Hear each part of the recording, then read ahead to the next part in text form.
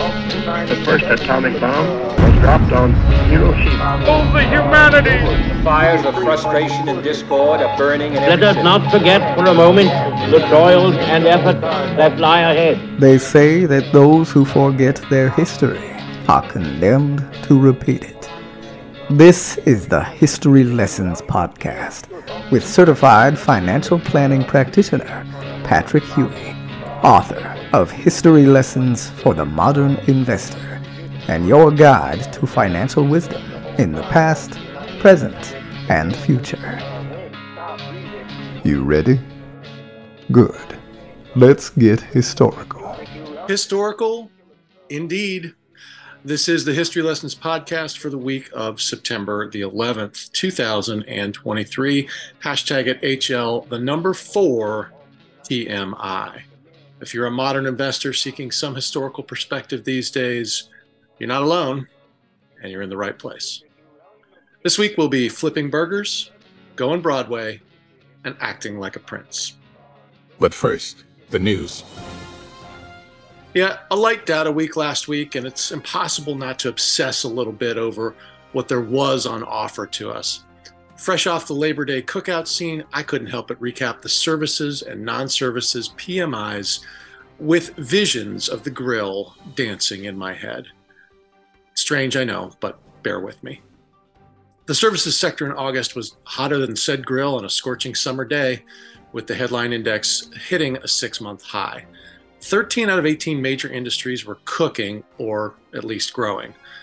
Now, the flip side of that burger, as we've seen, is the manufacturing sector, which has contracted now for 10 straight months in a row. So the PMIs are diverging and supplying plenty of ingredients for uncertainty and economic growth. And speaking of ingredients, don't forget about the sour stuff, inflation. Despite those supply chains easing up a bit, inflation is still at the buffet table, helping itself to a portion of the goodies.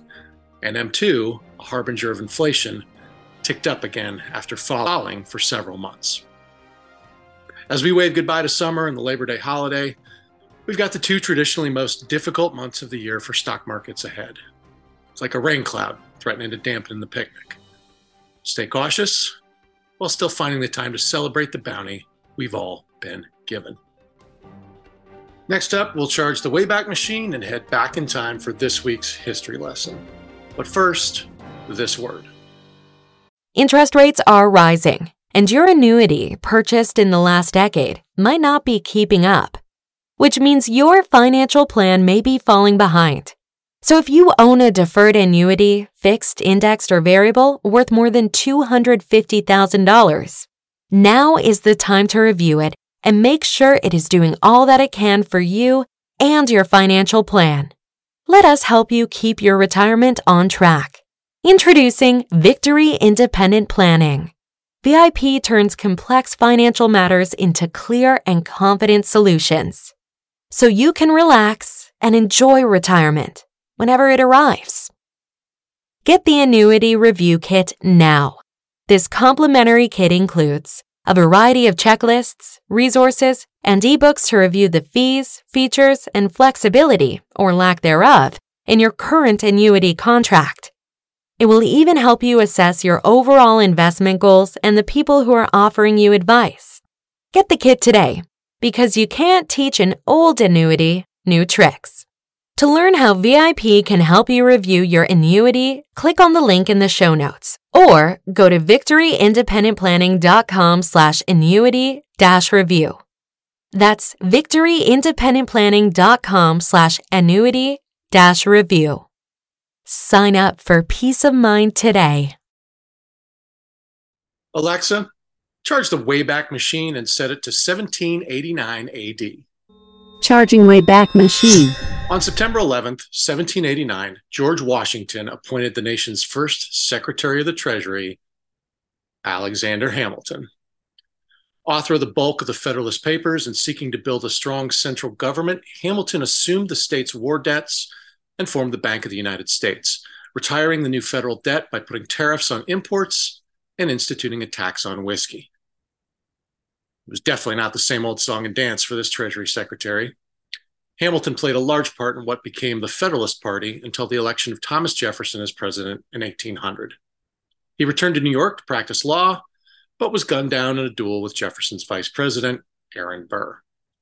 But everyone knows all that, thanks to the Broadway play, Hamilton. Let's explore investment lessons inspired by the songs from that Broadway show. My Shot. In the song My Shot, Hamilton is determined to seize every opportunity. People don't miss your shot because you don't have a plan in place. Nonstop. In Nonstop, Hamilton emphasizes the importance of never resting, always writing, and learning relentlessly. Yeah, let's do more of that for sure. Wait for It. In Wait for It, Aaron Burr sings about his patience and willingness to bide his time.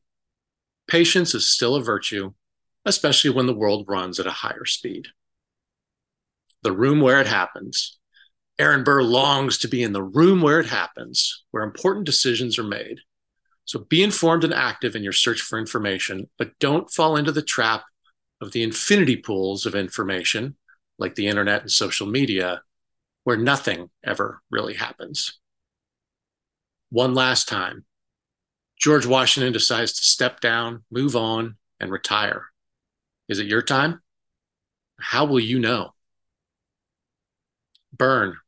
Eliza Hamilton sings about her husband's betrayal. Keeping our emotions in check and making rational choices can prevent those financial burns. Who lives, who dies, who tells your story? Hamilton reflects on his legacy in this emotional song. Reflect on yours. Consider what your financial legacy is and plan accordingly to leave a lasting impact. Or not. Remember, it's up to you. By drawing inspiration from these songs, investors can approach their financial journeys with a Hamiltonian spirit of determination, patience, continuous learning, and a focus on leaving a meaningful legacy. Now, take your shot. Wayback Machine disengaged, returning to the year 2023. Finally, this week, it is on to the mailbag. You've got mail. This week, the mailbag question came in through Substack, and Ron asked, with the huge run-up in tech shares, are we partying like it's 1999? Shout out to Prince, rest in peace. Well, to answer this, I need to don my virtual Raspberry Beret, and we'll rock this question using Prince's songs as a guide. So, let's go crazy. No, I don't think we are totally delirious this time around. Back then, people were investing in anything with a .com in its name. They were the proverbial thieves in the temple, right? Pets.com, yep. You could even deliver dog poo to someone you didn't like through a service called dogpoo.com. How do I know that? Let's move on. The point is that today's tech boom is a bit different. It's mostly about innovation in the AI sector, not just throwing a .com suffix on everything and hoping for the best. These are real companies with huge balance sheets. Seriously, there are some real diamonds and pearls making these plays. Unlike the .com era where you'd buy anything and hope it'd become a gem, today's companies have real revenue, real customers, and real products. Yes, this little red Corvette of change is moving quickly, and everyone wonders what happens when the ride stops and when doves cry. So make sure you have proper risk assessments and due diligence, and that you've learned from your past mistakes. So is this 1999 all over again? I don't think so. I think it's just a sign of the times. Well, my fellow historians, that's all for this week. Check out my book, History Lessons for the Modern Investor. It's available on Amazon.com. And be sure to do all the social stuff. Like this episode, share it, and follow us. All of those things. Remember, we're available on Substack, Spotify, Apple Podcasts, and YouTube. So pretty much wherever you want to listen or watch, you can do it. Keep sending me messages for the mailbag. I love to read them on the air. Until next week, when we'll take another rollicking romp through the past and make an investment in your financial future with history lessons for the modern investor. See you next week.